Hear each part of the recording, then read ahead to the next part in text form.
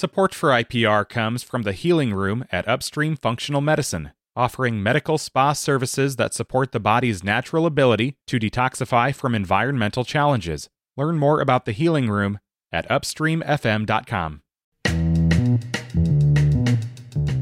Today is Wednesday. It is the 28th of February. This is Here First from IPR News. I'm Michael Leland. Iowa House lawmakers have passed a bill that would require biannual training for nursing home inspectors, and it clarifies when an on-site inspection is needed.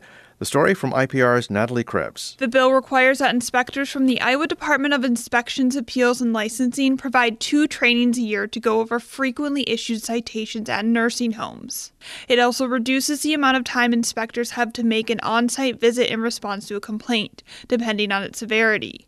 Representative Megan Srinivas, a Democrat from Des Moines, said the bill does not address underlying issues. That training is only effective if we actually have enough inspectors to do the job, which we do not in our state of Iowa. Representative Thomas J. Moore, a Republican from Atlantic who sponsored the bill, said it helps to create a stronger collaboration between state inspectors and nursing homes. The Iowa Senate has passed a bipartisan bill saying if a company makes plant-based or lab-grown meat, their product labels have to say so.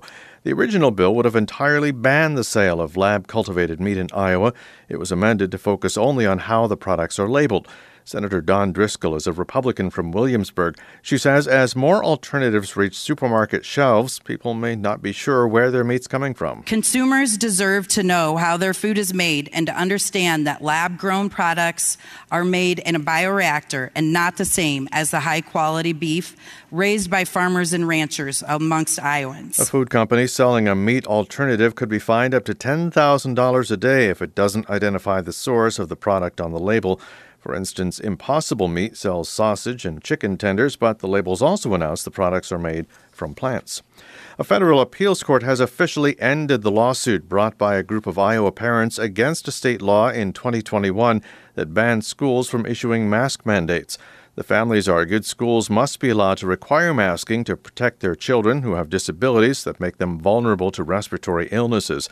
Yesterday, the Eighth Circuit Court of Appeals ruled the families do not have legal standing to sue the state.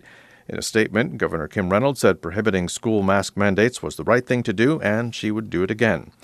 A House panel has killed a Senate-approved bill that would have required hospitals to let patients needing blood transfusions use their own banked blood or that of a chosen donor instead of standard donor blood. That story from IPR's Katarina Sestarik. The only person to speak in favor of the bill at a subcommittee hearing was Republican Senator Jeff Edler, who sponsored the bill. We would like to ensure that the patient can continue with the basic right of being able to know who their donor is. But doctors and blood bank officials say using one's own blood or that of a chosen donor should only be done when a doctor deems it medically necessary. Dr. Robert Schreck, an expert in blood disorders, says people donating blood to their family are more likely to lie in response to screening questions. We know this is the case because directed donors' blood is 3 times more likely to test positive for all the things we're afraid of: HIV, infections, hepatitis, and so forth. Opponents of the bill say it would also cause logistical problems and delays in the blood bank system. A House panel unanimously declined to advance the bill.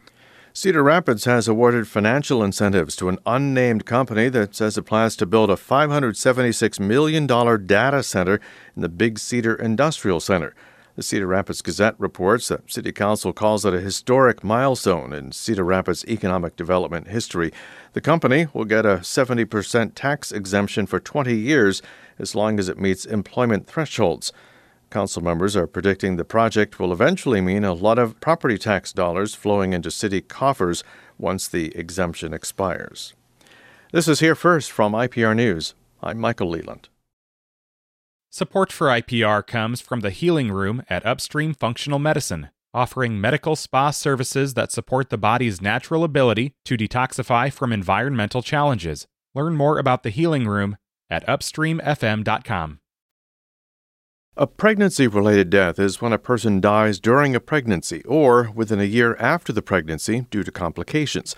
Some Midwestern states have maternal mortality rates higher than the national average, and as Cassidy Arena reports for the Midwest Newsroom, data on Hispanic women can be particularly challenging. Sofia Piral moved to Missouri from Guatemala to study education policy. Her husband and their infant son came with her. We were first-time parents, and it was a different culture, different food, different language. We didn't know exactly what to do or who to ask for help. Throughout this big transition, Piral suspected she might be struggling with assimilation or experiencing postpartum depression, a risk factor in pregnancy-related deaths. I remember not having any resource, at all. Noticing this need, Piral started a support group for Latina moms in the area. We barely have medical access, and we don't have psychological support. So I was like, okay, we can just talk. And that's going to help us release all the things that we're going through, help us, right? Because, that's not the perfect solution. Data from Missouri's Pregnancy-Associated Mortality Review shows Hispanic women's death rates are higher than white women and lower than Black women. From 2017 to 2019, there were 23 Hispanic maternal deaths for every 100,000 live births. That may seem like a small number, but there's an asterisk next to that 23. Daniel Quay is a researcher for the annual report. It's not quite met the threshold of being able to be a stable ratio. We don't want to erase these women's deaths, or so to speak. It's trying to honor the fact that this was still a person that died. That asterisk also means the state may be miscounting Hispanic maternal mortality rates, and there are two reasons why. One, coroners often identify the race of someone who has died, and they don't always get it right. And two, people don't always disclose their ethnicity, especially in medical records.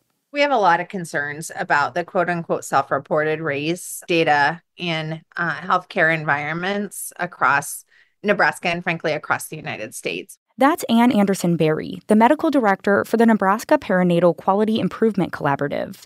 Nebraska also has an asterisk in its Hispanic maternal mortality count because the state bases its ethnic data solely on self-reported numbers, and that data is from 2018. The key pieces of data that we need are not available from the state, so we are working with older data than what the citizens of Nebraska deserve to do our work. Back in Missouri, scientists with the Pregnancy-Associated Mortality Review say that larger studies over multiple years could help them capture a more accurate picture. But in the short term, Missouri's unreliable data is an unavoidable issue.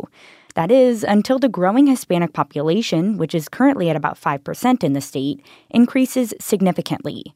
Still, even if the number of deaths rises in the state, there will be no red flag. Dr. Juanita Chin is with the Eunice Kennedy Shriver National Institute of Child Health and Human Development. She says a lot of agencies wouldn't even report the unreliable data. But there's the human side. People want to know how they're represented. And so they want to know, are they too being impacted by this public health crisis? Without stable data for Hispanic maternal mortality rates, 15 counties in Missouri used little federal funding from a maternal and child health program called Title V to serve that population. Title V records show those counties hired a few bilingual service providers and translated some informational materials. So the first activity is you got to find the person whose name tag it belongs to it. You know what? I'm from Cuba. Mayelin Escobar is training to be a doula at a class in St. Louis. She is the only Spanish speaker in the class, and one of her goals is to make sure Hispanic women feel seen by their healthcare providers. And I work with all the Latino moms, and they have kind of issues with the hospitals, like a Black moms and like a Black woman's. With or without data, Escobar hopes to help Hispanic moms who encounter healthcare inequities. With reporter Anna Speidel, I'm Cassidy Arena for the Midwest Newsroom.